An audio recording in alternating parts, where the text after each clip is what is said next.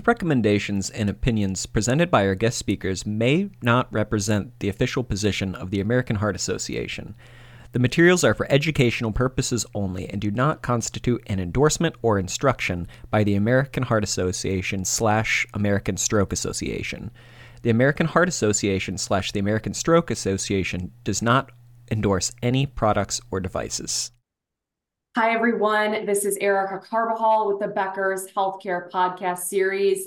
And thank you so much to our listeners for tuning in to this episode, where we're excited to be joined by Dr. David McSwain. He's the System Chief Medical Informatics Officer for UNC, and Dr. Saif Khairat, Associate Professor at the University of Carolina, Chapel Hill.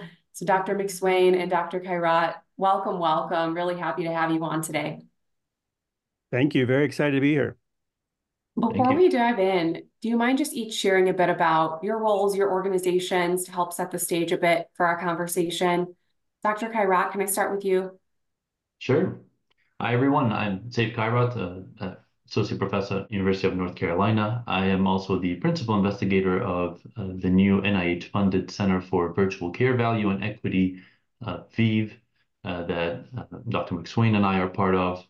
I'm formally trained in health informatics on public health and computer science, and that combination has positioned me well to be involved with virtual care for over a decade now, focusing on improving patient health equity and ensuring the value of virtual care for organizations. In my role at UNC, I work with investigators and clinicians, patients, and organizations to find ways to bridge the healthcare gap between rural and urban populations by building evidence-based for telehealth implementation and solutions.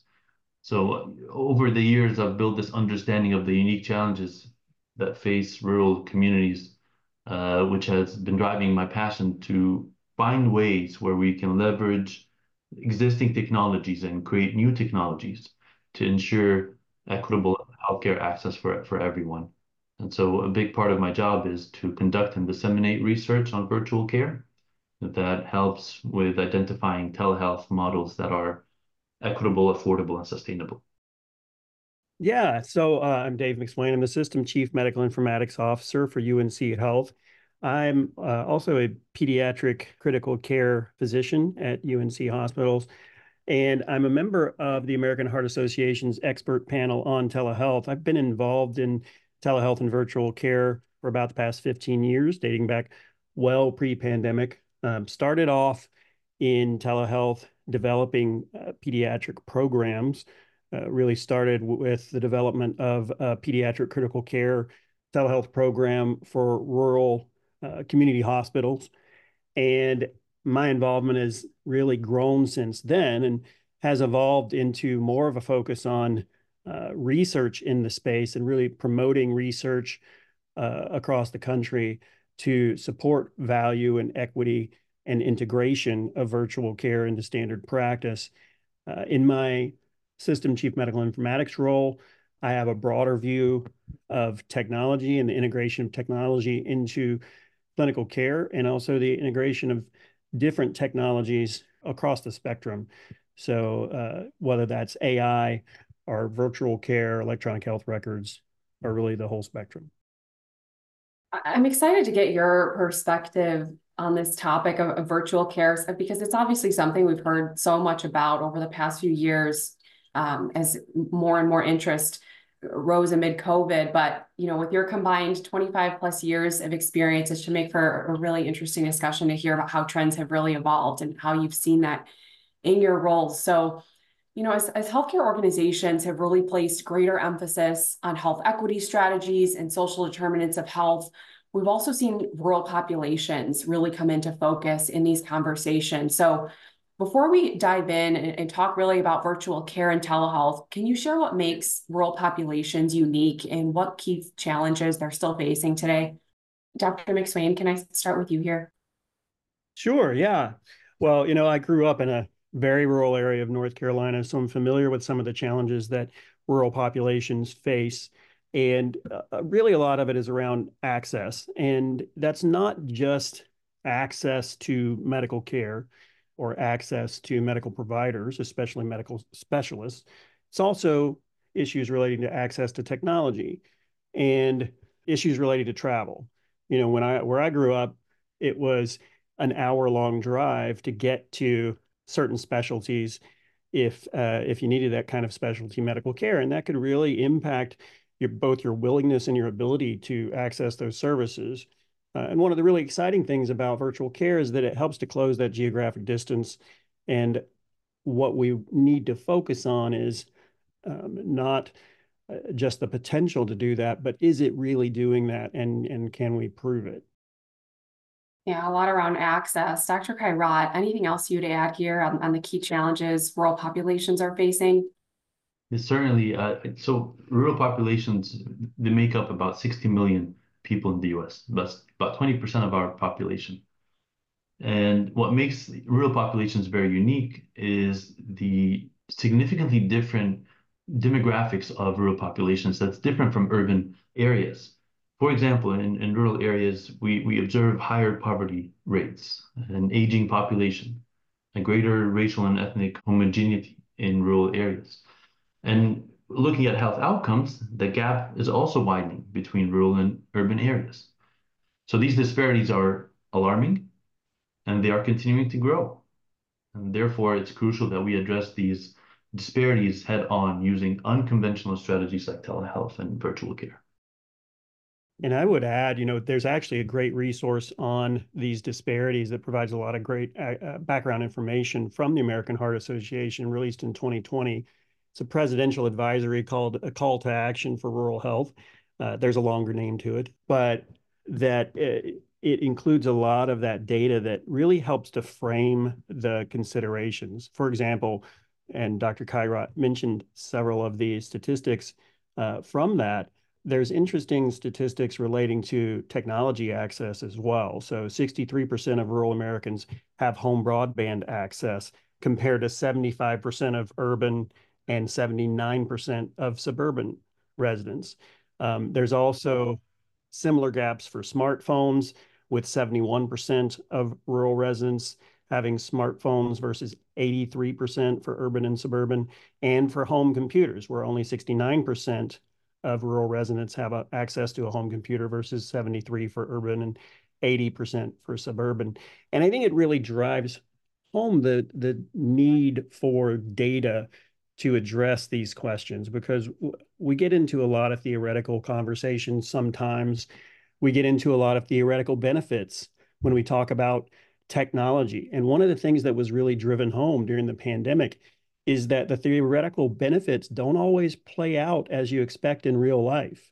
The perfect example of that is the equity issues that we saw with virtual care expansion during the pandemic, where while telehealth and virtual care were expected to be a huge benefit to rural residents and disadvantaged populations in terms of closing the digital divide and improving health equity, what we actually saw play out was a worsening of that digital divide.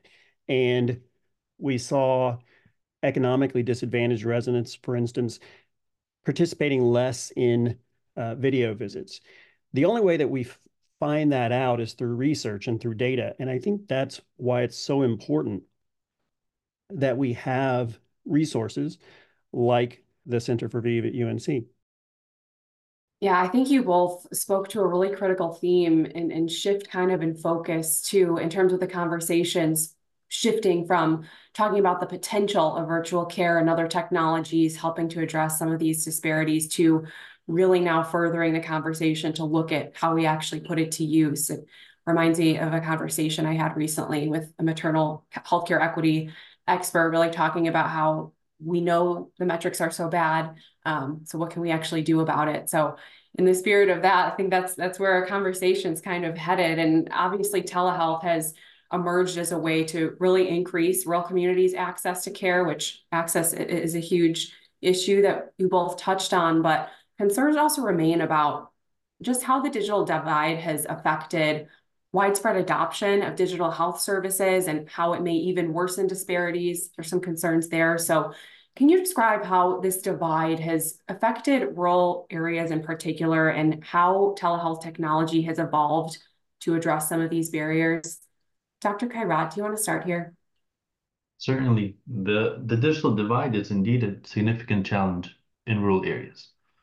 And primarily, what's driving this digital divide is the lack of digital infrastructure in rural regions, which hinders the widespread adoption of telehealth services because patients tend to face challenges accessing the internet or having ownership, like Dr. McSwain just mentioned, ownership of a computer or smartphone devices that allows them to have video consultations or participate in remote monitoring programs or other telehealth applications. So this digital divide is driven by the lack of digital infrastructure coupled with digital literacy. And here, digital literacy is more encompassing than just looking at can someone use a device or not. But we need to start thinking about to what extent can individuals use a device in an efficient and effective and safe way. Like Dr. McSwain mentioned earlier, the use of AI and large language models, which is part of virtual care. To what extent can people use those new emerging technologies in a safe and effective way? And to answer your question about how this may evolve in the future, I think through my work in various parts of the country, I've witnessed firsthand how innovative solutions are addressing the digital divide. For example, telehealth platforms that work on low bandwidth solutions that require low internet speed to transmit data back and forth between the patient and the provider. Community-based telehealth centers, like local hubs that are equipped with the necessary digital infrastructure, like hotspots and cameras that are placed in community centers or local grocery stores. Mobile health applications, mobile health, which allows for medication reminders or health monitoring capabilities that does not require high-speed internet. So all of these interventions are making strides. And I think by sharing some of these success stories, we can inspire each other to embrace these technologies and ensure that we're being intentional about including these digital divide sensitive telehealth solutions. Yeah, and I would just add, we've seen through our research and the research of others that impact of the digital divide on the adoption of telehealth in a number of ways. One of the things that I think was somewhat surprising during the pandemic is that the more disadvantaged populations, if you just looked at adoption of telehealth as broadly defined, then it was fairly similar. But if you looked at the adoption of video-based telehealth, there was a significant discrepancy where disadvantaged populations were more likely to be using audio-only telehealth as opposed to the telehealth with the video component. And there's a number of reasons for that. The broadband aspect is certainly one of them. There's also folks from disadvantaged populations may not have as easy access to a private space and the time to step aside and take some time for a video visit. So they may be compelled to participate in an audio only visit for those reasons. And so we need to kind of keep those things in mind as we're looking at not only how we evolve the technology, but also how we address telehealth and virtual care policy going forward. If we look at limiting audio only, for example, we may be exacerbating the digital divide, even in a well-intentioned effort to improve the quality of the services provided. I think what we've seen in terms of the evolution of telehealth during the pandemic and afterwards is more focus on integration, meaning integration with in-person care services, where the providers that provide those services in person also are providing the telehealth services. That was something that was kind of forced on everyone early in the pandemic, but it has become more the norm since that point. It was not so much the norm before. There's also integration across technologies, particularly with regards to the electronic health record, where telehealth visits are kicked off from within the electronic health record and documented within the electronic health record. That's just the norm now. That wasn't the case prior to the pandemic.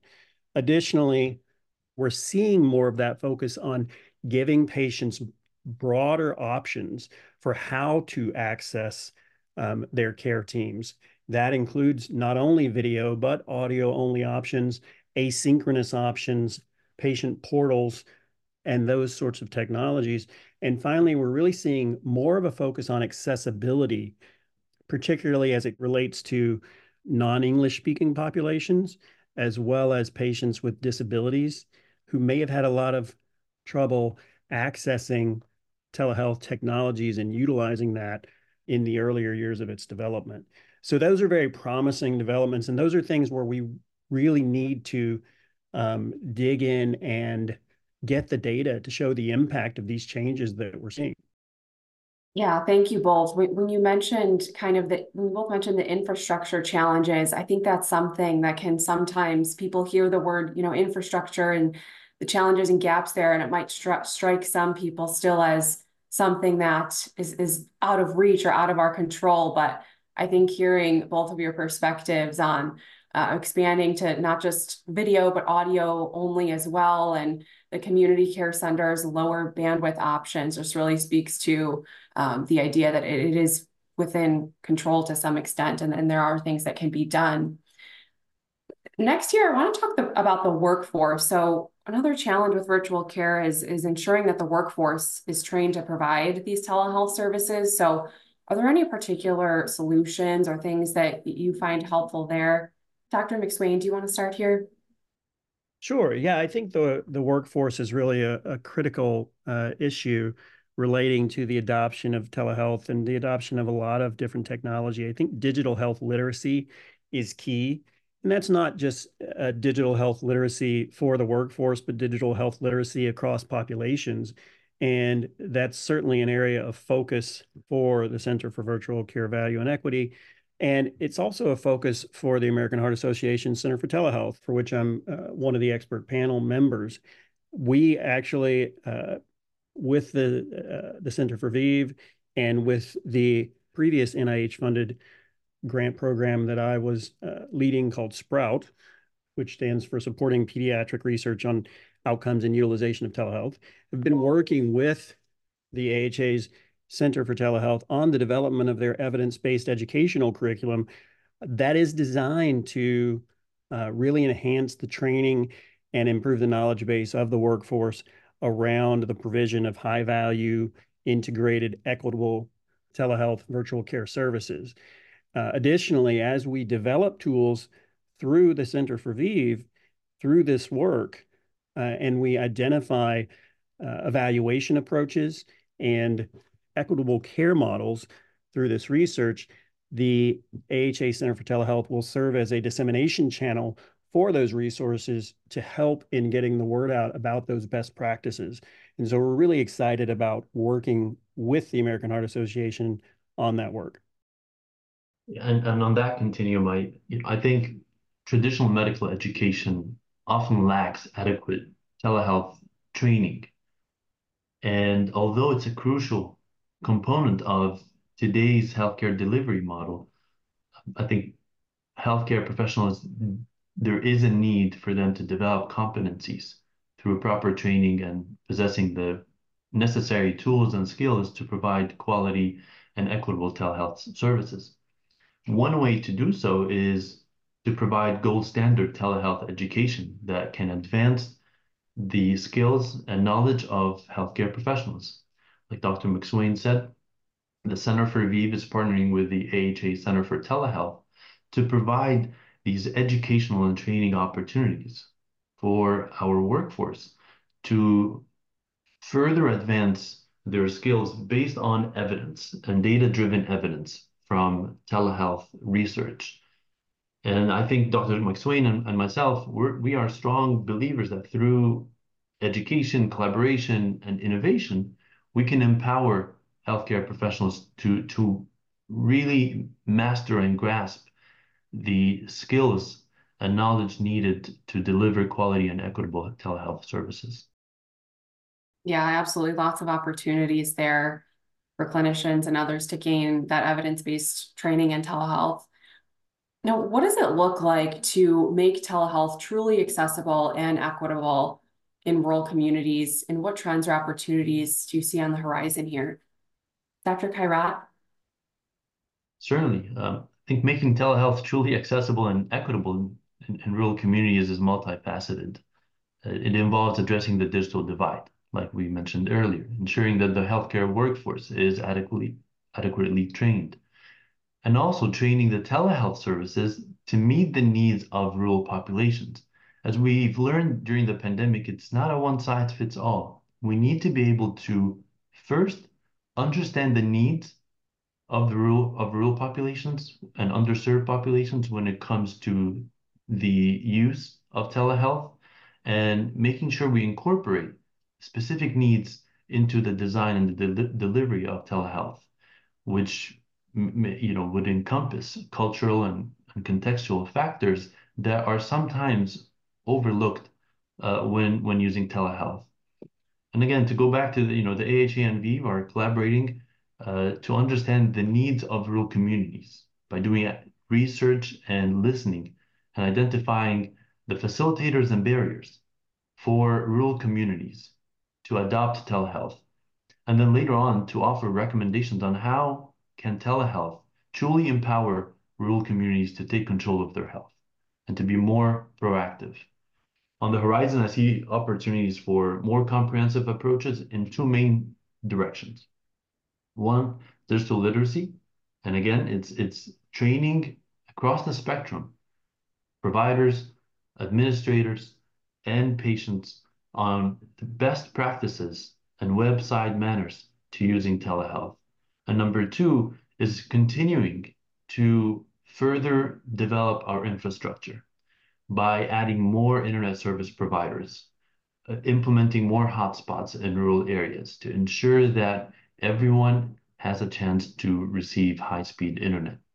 I also see the potential for telehealth to play a significant role in protecting our environment by reducing carbon dioxide emissions and offering direct financial benefits to patients. As we've seen through multiple studies in the literature, telehealth can reduce CO2 emissions by reducing the amount of commute to and from clinics, and also saving money by not having to travel.